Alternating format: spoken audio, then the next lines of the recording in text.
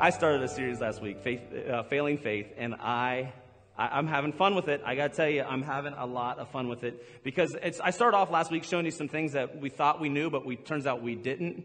It was fun. How many? I got a question for you. This is one of those simple ones. Everybody knows this answer, and so I'm not sure if it quite fits. But who knows this group right here? Yeah, those of your Baptists are like, I'm not admitting it. I'm not allowed to. You came up Baptist. I didn't listen to them. Yeah, you did, you liars. You just didn't. So Queen, Freddie Mercury singing the song, "We Are the Champions." Yes, you know the song. Who knows how that song ends? Come on, we all know how it ends. You ready? Here we go. For we are the champions, my friend.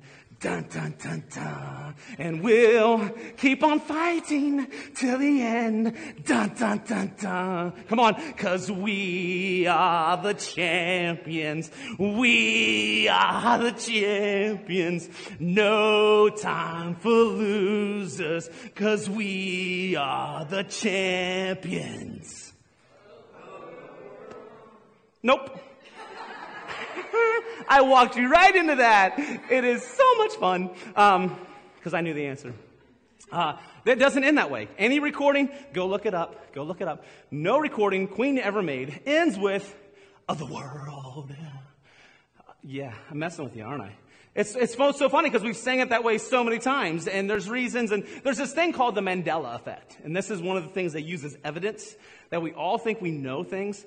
The Mandela effect comes from the guy named Nelson Mandela. We now know him as the president of South Africa who changed everything about that. There's the apartheid that was going on, and he changed that dynamics. But it was weird because a bunch of people, millions of people, in the 2013 thought that he had died in 1991. In fact, there is a textbook in South Africa, that says that he died in 1991. Millions of people remember him, Tom Brokaw, coming on the evening news and doing a eulogy for Nelson Mandela in 1991. The problem was he actually became president in 1993. And all these people are like, wait, how did he die in 2013? He's been dead in prison. He died in prison. Millions of people, even to this day, some people think that he died in prison. And he didn't. He died in 2013 as a retired president of South Africa. And so it's like this weird thing.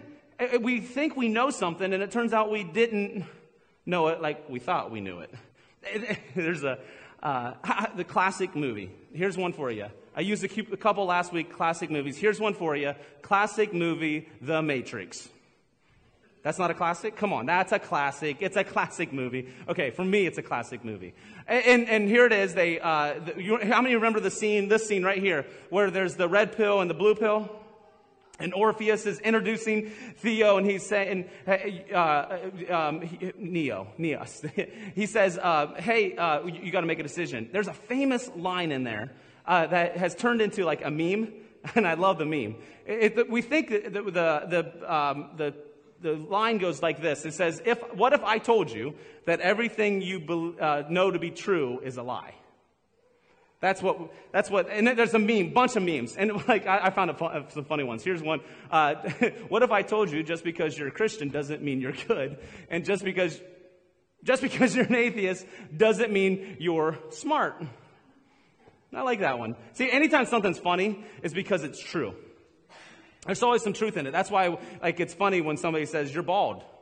It's because it's true. So if you think it's funny when somebody says a fat joke, just saying. Oh, I'm joking. It's a little lag. A tomato about whizzed my head there. Here's another one I found. What if I told you that you don't need to wait until the New Year's to make positive change in your life? And there's another one. I didn't have it. It said, what if I told you that you can go to the gym and not take a picture of it? AC Connect Group 360. Those that are laughing know that it's true. But what if I told you, this is one of my favorite for my kids, I told you so. Yeah, what if I told you? I told you so. Here's one. What if I told you this is not actually a line in the movie? I did it for your sake. For your sake, I went back and watched the movie again. It was research purposes. I went back and watched The Matrix for you. I did that for you. That's the kind of sacrifices I do for you. And I can tell you for a fact that the line, what if I told you, does not exist in the movie. It messes with you, doesn't it? When you think you knew something so well. And so many of us thought we knew that line. That it was definitely in there. It had to be in there. I remember it. We got memes that are based upon it. But it's nowhere in the movie. See, we get to a place where we think we know something so well, but in fact, we don't know it like we thought we knew it. And the bottom line and the whole purpose of this series is that if you learn something wrong, you will live it wrong. If you learn something wrong, you will live it wrong. And we've done this with our relationship with God. We've created this place where we have gotten some beliefs and thought we knew things, and when it turns out that we didn't know them nearly as well as we thought we did. In Matthew chapter 14 is where we're going to spend some time. In Matthew chapter 14, you can get your Bible out, whether it's the old-fashioned one with pages and paper and words. You can go there, chapter 14, verse 1. Let's go to chapter. Let me go where I'm going to spend some time, because it turns out I preached a message in our Oh Ship series. Yeah, it was a fun series. Only because I got to say Oh Ship a lot. Yeah, you got it. And in that series, I did a message on this scripture. I based off this scripture in Matthew chapter 14, verse 31. It says, Jesus immediately reached out and grabbed him. You have so little faith, Jesus said. Why did you doubt me? Now, the context here of this scripture, and I'm going to dig a little bit deeper in a moment, is that Jesus is walking on the water. Peter sees him, the apostles see him. Peter says, if it's really you, tell me to come out to you. Peter jumps out of the boat and walks on water, begins to sink. Jesus pulls him out, reaches down for him, and he says to him, you of little faith, why did you doubt?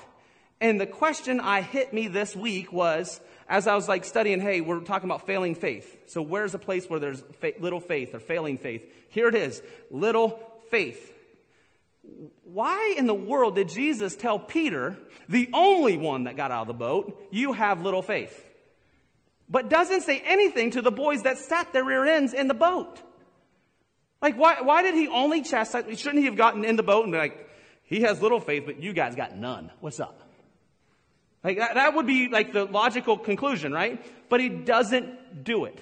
And then I started digging in, and in the book of Mark, we don't know exactly who Mark was. We do know this about Mark.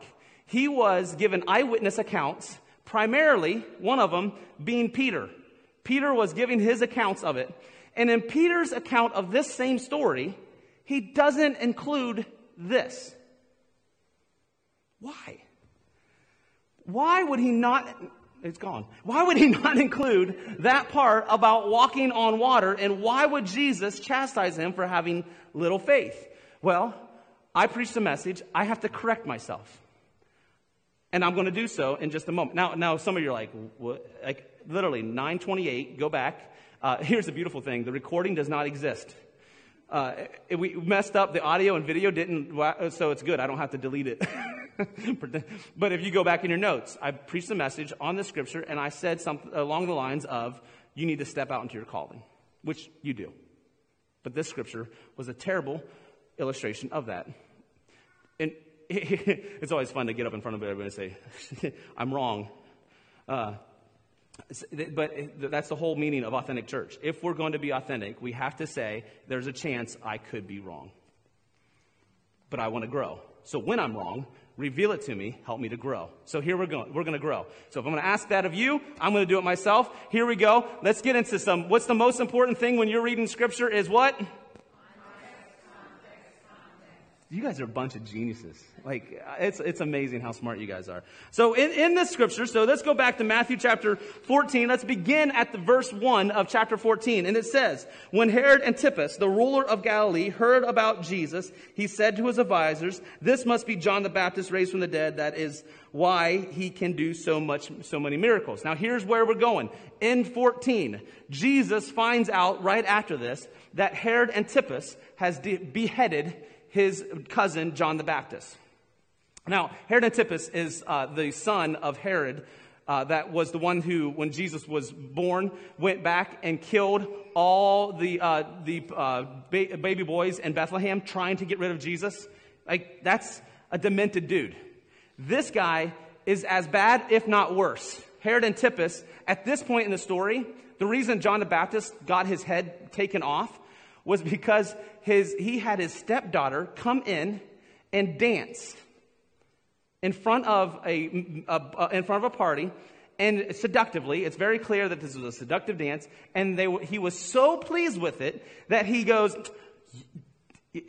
half the kingdom, up to half the kingdom, you can ask for anything, it's yours. Now, you know a couple things. Number one, the boy was drunk, because that's a stupid, like, he could give you half a kingdom. Like, who makes that kind of deal for a lap dance? I mean, come on. Jesus help me. I'm just being real. Okay? Here he is. He gives half the keys up to half the kingdom. But she's being used as the pawn by her mother, because John the Baptist was saying, you can't marry her. That's your brother's wife. It's a messed up story. Read the Bible. You don't need to watch any of your reality TV. Okay? So he gets that. He says, so she wants to kill John the Baptist. So she does this dance. Half the kingdom is yours. She goes, all I want is John's head on a platter. And Herod Antipas gets John out of prison, cuts his head off, brings it literally on a platter, and gives it to his stepdaughter. And Jesus finds out that his cousin, the forerunner, the one who leapt in his mother's womb when Jesus was in Mary's womb, had been killed. And Jesus says, I need some time away. So he tells his disciples, let's get on a ship, let's go. And there's just something about being on water, isn't there? Like, it's just calming. Being near water, being around water. That's why we're all like, right now, just need a vacation, because Ohio is messing with our minds. Okay, is it spring or is it not? Figure it out, okay? And he goes, he says, I just need some time away. They get on the boat, they're heading out, and here they are going along the Sea of Galilee. And Jesus looks to the shore, and he can see a multitude following his boat. And here they are, they're following along, and Jesus goes, take this boat ashore, I've got to minister to these people. In Mark chapter 6, the same account, it says that he began to heal them. In Matthew, it says he began to teach them. So he's teaching them, he's doing miracles, and it gets a little long-winded here. And so at this point, let me show you on a map where they're at. On a map there, here's the thing with the Sea of Galilee. Context is so important when you are reading. So you need to know where it is in context to the word. But also another thing we do terrible thing about, especially as pastors teaching, is giving you a geographical reference, context to what's happening. And so I'm going to do a little teaching, if you don't mind. Then I'll do some preaching. So I guess I'm doing some preaching this morning. Come on, have fun. So here he is, here's the Sea of Galilee. The idea of the size of the Sea of Galilee is, I always thought it was about the size of Lake Erie. Like, it's a sea, right? That makes sense. That was my mindset. So I went there, and it turns out the Lake Erie is almost 10,000 square miles. It's a big lake. Sea of Galilee is only 64 square miles. Much, much smaller. To get an idea, Tappan Lake and Atwood Lake are about 4. So it'll be about, you can kind of get your idea. It's in between those sides. So it's a big lake, but so here they are. They're on the Sea of Galilee. This is all where it takes place. Majority of Jesus' teaching actually takes place in Galilee, not in Jerusalem. But here he is. Bethsaida is up there. That's where this miracle takes place. Now, what's interesting, I'll give you a little context here. Bethsaida is the hometown of Peter, Andrew, and Philip. Okay? right there in the plains of the sea of Bethsaida is where Jesus is on the boat. He takes it ashore and he does the first of the feeding of the multitudes. So he says, they go ashore. He's doing all these miracles. He's teaching. It gets a little long-winded. So I don't want to hear you complaining when we do a 40-minute message, okay? Except for some of you going like, well, you ain't Jesus. Okay, you win. So here he's going long-winded, and the disciples come to say, hey, you need to cut this short because we're out in the middle of nowhere, and the people are getting hungry, and they've got to travel to get food. Let me show you pictures of what this would look like. There's a good picture of what the Sea of Galilee actually looks like. So from one side, you can actually see the other shore. So that's a good idea. It gives you a concept, perspective of how big it is. Here's another picture. This is the plain of Bethsaida, that spot on the map. And it looks very similar today as it would have then, except for the water would actually been coming in a little bit more. But the plain of Bethsaida is pretty much the way it is then. There's not a lot of population there today. So, if you can imagine, there they are. They're in the plain of Bethsaida. There's no towns close by. And they're saying, hey, you've got to do something about feeding these people. And he says, okay, feed them. And they're like, what? Fresh out of my Lunchables. Don't have any more, Jesus. You're going to have to figure something out. And so he's, no, go find something. And so they go find this little boy. The 12 disciples end up being a bunch of bullies and take this kid who brought his Long John Silver's value meal, 2 fish and 5 hush puppies.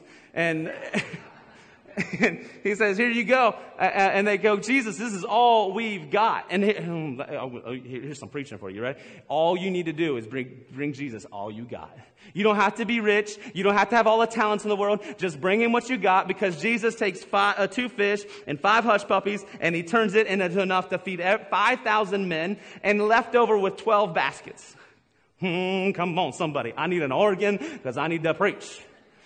And here he is. He does this miracle, and he's like, can you imagine being there that day? It would have been so much fun to see there. Hey, all we got. They walk up. Here's the Long John's box, and here it is. This is all we got. And Jesus starts taking it and dividing it up.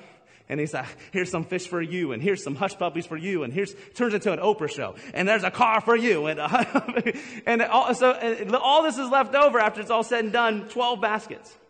And then here's where we pick up this story. Jesus then says to the disciples in chapter, immediately after this, Jesus insisted that his disciples get back into the boat and cross to the other side. So immediately after this situation took place, it says that he insisted that they go to the other side. Now, why does he need to insist them? Well, let's think about this. Here I am. Let's be Peter. I'm Peter. I got all my people from my hometown are visiting over here in the plain of Bethsaida. It's the closest town. So most of the people there are from Bethsaida, most likely. And all my boys who I grew up with and who sold me out and said, he's never going to be anything. He's never going to amount anything more than just following his father's footsteps. He'll never get a rabbi. He's now with the rabbi that's feeding 5,000 men. You want some tartar sauce with that? Let me hook you up. I got the connections, let me tell you. And here he is. And in this moment, he is basking in the glory of Jesus.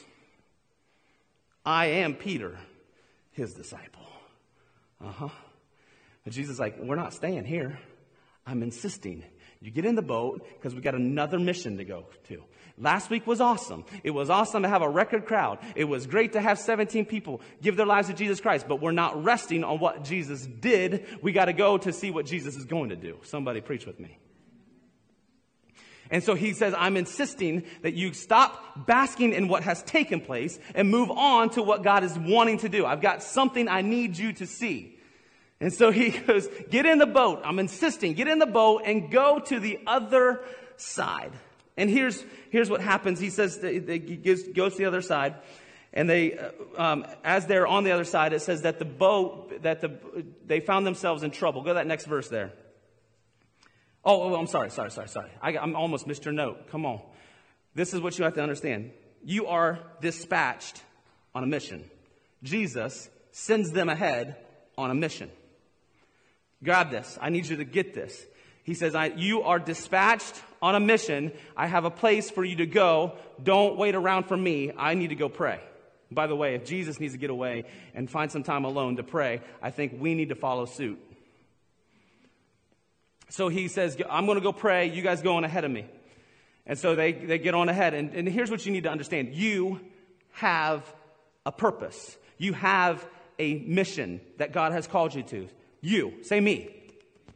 Turn to your neighbor and say, you. You got a mission. Turn to the second neighbor that you don't like as well, and you too. Even you have a mission. I always love setting you up for that.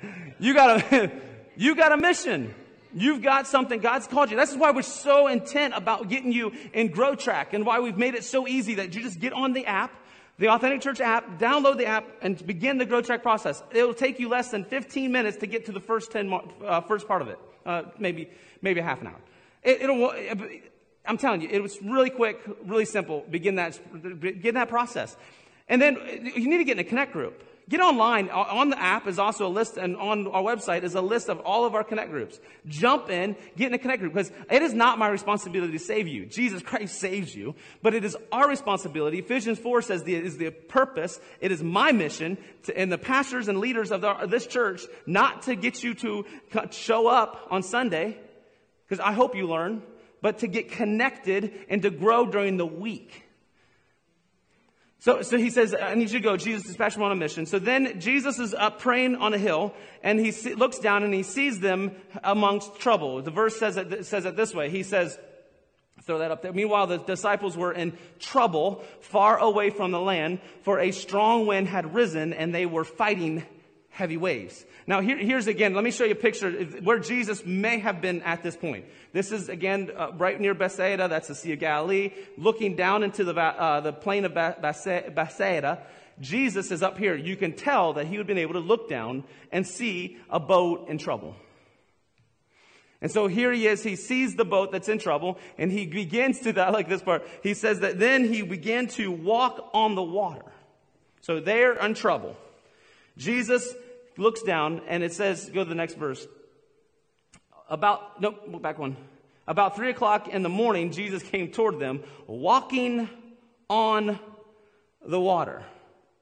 Walking on the water. Now, make sure I got that highlighted to catch this, because Matthew double downs on it. He keeps going. He says, when the disciples saw him walking on the water, they were terrified.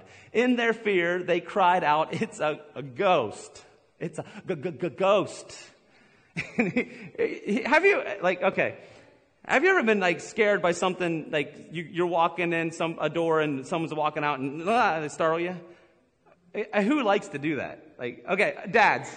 Okay, moms and dads, this is like a parenting thing. We love to do this. And it's so much fun to mess with your kids because you know where they're going, you get ahead of them, and you get everything done, and bow! And ah! You're I got you. It's like dad card. Woo! Loving it. It's so much fun. The problem is your kids get older. And let me give you a little framework for my house. So at my house, I'm the father. I find myself, I'm the man of the house. I want to protect my home. I'm ready. We have a security system. We have cameras. I have guns. Come messing with my house, bro. Just as last week, I look out the window. Actually, I'm almost asleep. Jolene wakes me up, and she's like, Josh, what's going on?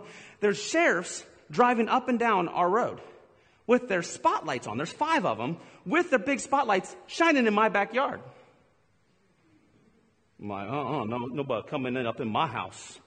So I'm like, of course, I go get the judge. Those of you who don't know what a judge is, it got some power, okay? I'm walking around, and no joke, Joan's like, I think the basement door's unlocked. So I go down to the basement, and I'm straight NCIS in it.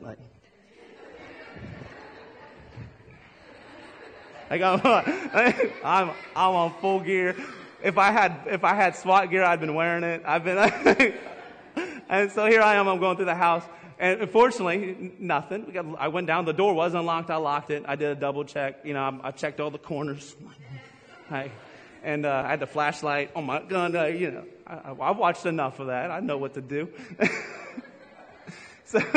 So the next morning, I get up and I ran out of the house early, and I was I forgot something, and I'm coming running back into the house, and I run into the door, and my oldest son, who thinks he's funny, had set himself up, and he saw me on the camera running back in the house, and he's hiding behind the door, and I didn't know he was there, and I was in a hurry. I opened up the door, and he goes, blah!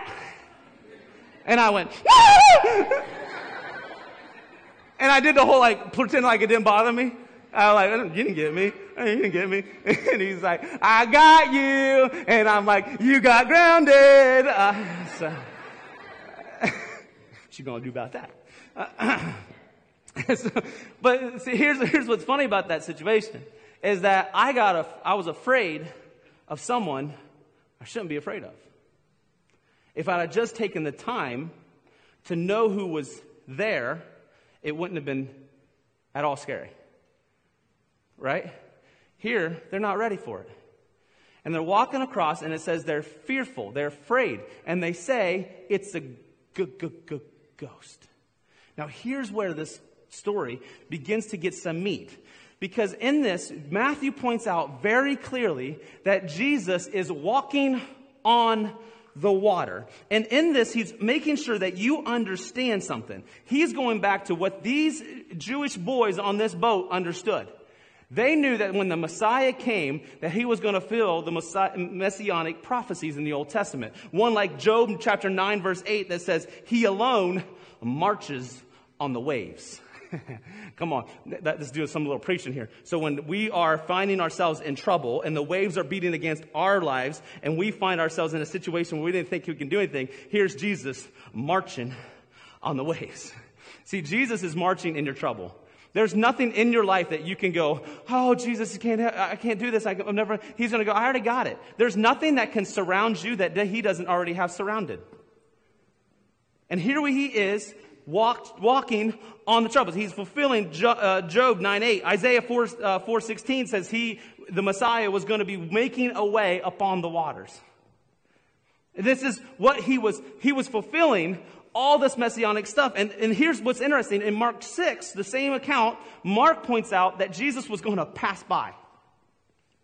Now, in first reading, you're like, yeah, he's going to pass by. Here he is, scrolling. What's up, boys? Messing with it. He wasn't messing with them.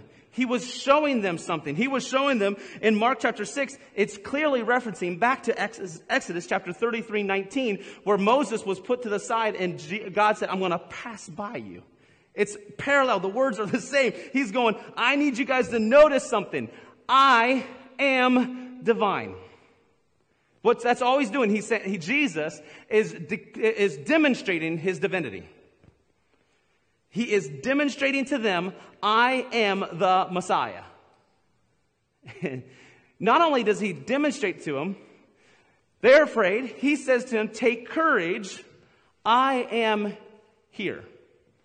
The words there, I am here, comes from the Septuagint. He is quoting directly from the Septuagint was the Greek translation before Jesus that would have translated the Hebrew to Greek. So here they are. They're reading. He quotes from the Septuagint this passage and literally says, I am. Exodus chapter 3. Moses says, how am I going to tell them who you are? And God says, just tell them, I am. I am the great I am. I am. I am. Jesus doesn't just say, I'm here. He says, I am. He not only demonstrates that he's divine, he also declares his divinity. This is powerful because you got to understand this. So something happens at the turn. When John the Baptist is killed, something in Jesus' ministry changes. Now he's feeding the 5,000 and demonstrating that he's just like Moses who can feed the multitudes miraculously. Now he's showing them that he is divine by walking on the water and telling them point blank, I am. And here he is, he's walking on the water, he's telling them that he is divine. And he says, take courage, I am. And then this is where it gets really weird. And where I've learned something I've never seen before. He says, Peter says to him, if it's really you. What's that? Then Peter called to him, Lord, if it's really you, tell me to come to you walking on the water. This blew my mind. You can do a study. This terminology here, if it's really you, is used only 4 other times, specifically in the Greek. It's a Greek phrase used by Matthew that's only used 4 other times in the New Testament. One of them is when Jesus the crowd is surrounding him and saying, "Are you the Messiah? If you're really the Messiah, show us plainly." Same words. They're questioning his divinity. Another time that he is questioned is when the high priest has put him on trial. And the high priest says, "If you're the Messiah, just tell me." The third time is when Jesus is on the cross. And it says, the scoffers looked up to him and said, "If you are really the Messiah, then save yourself. You saved everybody else." The fourth one is where it blew my mind. When Jesus was baptized by John the Baptist, and he goes into the wilderness, he's tempted by the devil. Satan asked him, "If you are really the Messiah, then turn the stone into bread. If you're really the Messiah, then go ahead and jump off the temple. The angels will save you." Every single time that this question comes up, they are point blank questioning, challenging Jesus' divinity. Peter is challenging Jesus' divinity. He's asking point blank, "Are you the Messiah?" Now, then he says to them, "Tell me to come out onto the water." Now, this phrase is interesting because he doesn't say, "If you're the Messiah, tell us to come out." He says, "Tell me." Now, why would it be me? Because they're having arguments over and over and over again, all the way up until the crucifixion, of who is the greatest among them. And Peter is in that argument, and he's going, "Oh, this is my chance. If it's really you, tell me to come out there and let me show you what I can do." He takes the focus off Jesus declaring his divinity and puts the focus on him. He's so focused on me, that he doesn't see the divinity of Jesus Christ. He turns the focus on him and says, "I want to make it about me. I want you to see what's going on." And it's really hard to see Jesus when all I'm thinking about is me. Now here's where we begin to see something change. He says, "Call me to something else." Now, this is where I kind of was like, I've used this illustration to say he wants to get out of the boat and go into something difficult. The problem is the boat is what's being troubled. He's saying, "I want to leave what's making it difficult for me, my calling, what you've already called me to do. You've sent me on a mission. You've put me on a purpose. Now I want to leave that to step out and to be with Jesus." Now, who wouldn't want that? I've got a ministry and a calling. You've put me on a path that it is hard. It's difficult. It's time consuming. It's costing me something. I've got to sacrifice. And I would rather leave that and go walk on the water with my boy Jesus. See, so many times we get mixed up that our calling should be easy, when Jesus is going, sometimes where you're going is going to be difficult. But I already promised you, I sent you on the mission, you're going to get to the other side. Just stay in the boat. He says, "Tell me to come out." He boxes Jesus in. Does he have another option here? And what is interesting is Jesus says, "Yes, come." Like, what, Jesus, why would you do that? Why would you say, "Yes, come," when you know it's not what he's supposed to be doing? He's going to sink. He's going to fail. Why would you let him fail? Those of you that are parents, get it. Can I please? Can I please? Can I please? Can I please? Can I please? Can I please? Can I please? No. Can I please? Can I please? Can I please? No. Can I please? Can I please? Yes! If it'll get you to shut up, do it. Let's watch you fall on your face. In fact, the Greek tense here is a tense of frustration. "Okay, Peter, think you can do it? Come on out. Come on out." There he goes. He jumps out of the boat, begins to walk on water. And it says that he began to walk on water, but when he saw the wind and the waves, he began to sink. See, in this moment, Peter is questioning the divinity of Jesus. If it's you, then you're going to do this for me. If it's really you, you're going to make it easy for me. If it's really you, everything's going to go the way I want it to go. Jumps out, begins to walk on the water, and sinks. See, in this moment that he begins to sink, the only thing he does is Peter confirms his humanity. I'm a man, and I'm not meant to walk on water. I'm a man, I'm not designed to walk on the water. Peter confirms his humanity. See, here's somebody needs to hear this morning. I don't know who it is, but you need to hear this. You think you're sinking and that you've proven to everybody that you're not going to be able to make it. All you've done is proven that you are a human being. You've messed up. Guess what? The man who spoke on the day of Pentecost to proclaim the gospel to the world was the one who was sinking. All he did was confirm his humanity. When you find yourself in a position of sinking, just realize, I need God. And what does Peter do? He says, the shortest prayer in the Bible, Lord, save me. Lord, save me. In that moment, he confirmed his humanity and now confesses Jesus' divinity. Lord, you're the only one who can save me. Lord, you're the only one that can do this. You're the only one who can get me out of this situation. I am sinking. Lord, save me. I love this, that the next verse, very next thing, Lord, save me. Immediately, Jesus reached out and grabbed him. See, it's a good thing I'm not Jesus. Because number one, if I had the ability to walk on water, I would abuse it. I'd be out on Tappan Lake messing with people. The other thing is, I'd see Peter, and I'd be like, blub, blub, blub, blub, can't hear you, what?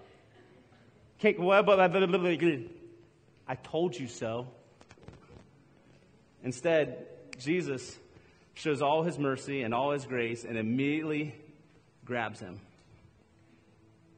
Immediately, grace and mercy is given to Peter, the one who just a minute ago was questioning whether he was even the divine. Now reaches down and saves him. I love this because the verse continues on. It says that when he reached out, he looks at him and says, you have little faith. Now I went back and looked at this in the Greek, and I can't. This is for me. This is from Josh. This isn't where I don't have anybody to back me up on this.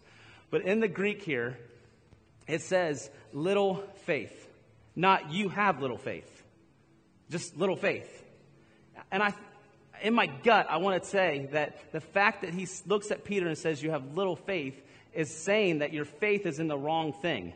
You have little faith because you put it in something little, yourself. You want great faith, you got to put it in something great. And I am the great I am. In fact, when he says, why did you doubt? The word doubt there in the Greek means to have divided lordship. I was having faith in me, but wanting to follow Jesus. It doesn't work that way. See, this is what we do all the time. We try to make it on me. I've got faith in me. That's why we create lists of things that we have to do to be good Christians. We try to make it into a list of things. If I do these things, then I'll be good. And the problem is, it's not about you and putting faith in what you do. The faith is only in what Jesus can do. See, faith in the little things, me or those around you, if you think for 1 second that you putting faith in your spouse is going to get you anywhere, you're wrong. It's not anything against your spouse. It's just they're not big enough. They can't even carry themselves, let alone you. If you think that you can put your faith in your career, I'm sorry. You can't. Your faith in your career is too little. There is only one thing that is great enough, the great I am. I am. Here's what's beautiful about this. He picks up Peter, and what does he do? He doesn't throw him to the land. He puts him back into his calling. back in the boat. Peter, it says, then they climbed back into the boat, put him back to where he was supposed to be. If you're here this morning and you've been frustrated and you've gotten yourself discouraged, you've gotten off track, you feel like you're sinking, Lord, save me. And let Jesus put you back into your calling. He hasn't given up on you. Don't give up on you. Lord, save me. Puts him back in the boat, and look what happens. The wind stopped. Then the disciples worshiped him and said, you really are, for the very first time in the Gospels, you can find this, you are really the Son of God. See, in that moment where Peter was questioning Jesus' divinity, he not only confirmed it for himself, he confirmed it for everyone else. See, when you put yourself in a position, says, I'm following after you, putting my faith in you, I'm putting my faith in something bigger, it will not only confirm it for you, it will confirm it for those around you. So here's what I want to pray. Because this prayer, this message was more for me than it might have been for you, but here's what I've been praying since I've been walking through this, is that, Jesus, I need to put my faith, all of it, in you. Not divided, because it's so easy to put it on me. If I just work harder, if I just do better, if I just... God, I just need to put my faith completely in you. Don't let me leave my calling. Don't let me get distracted by something that looks prettier and shinier. Let me stay focused on you. You're here this morning. This is your opportunity to put those three simple words into effect. Lord, save me. For some of you, you're like Peter. You've been following Jesus, but today's the day you realize he's the Lord of your life. For some of you, you've never heard this message, and you're like, yes, I need this. I need a Savior. Lord, save me. So with every head bowed and every eye closed, Lord Jesus, help me to follow after you. Help me to worship you and to give you the place that you deserve. So today, I surrender. I turn to you and I give you my life. I want to follow after you. I repent. You are my Lord. In Jesus' name.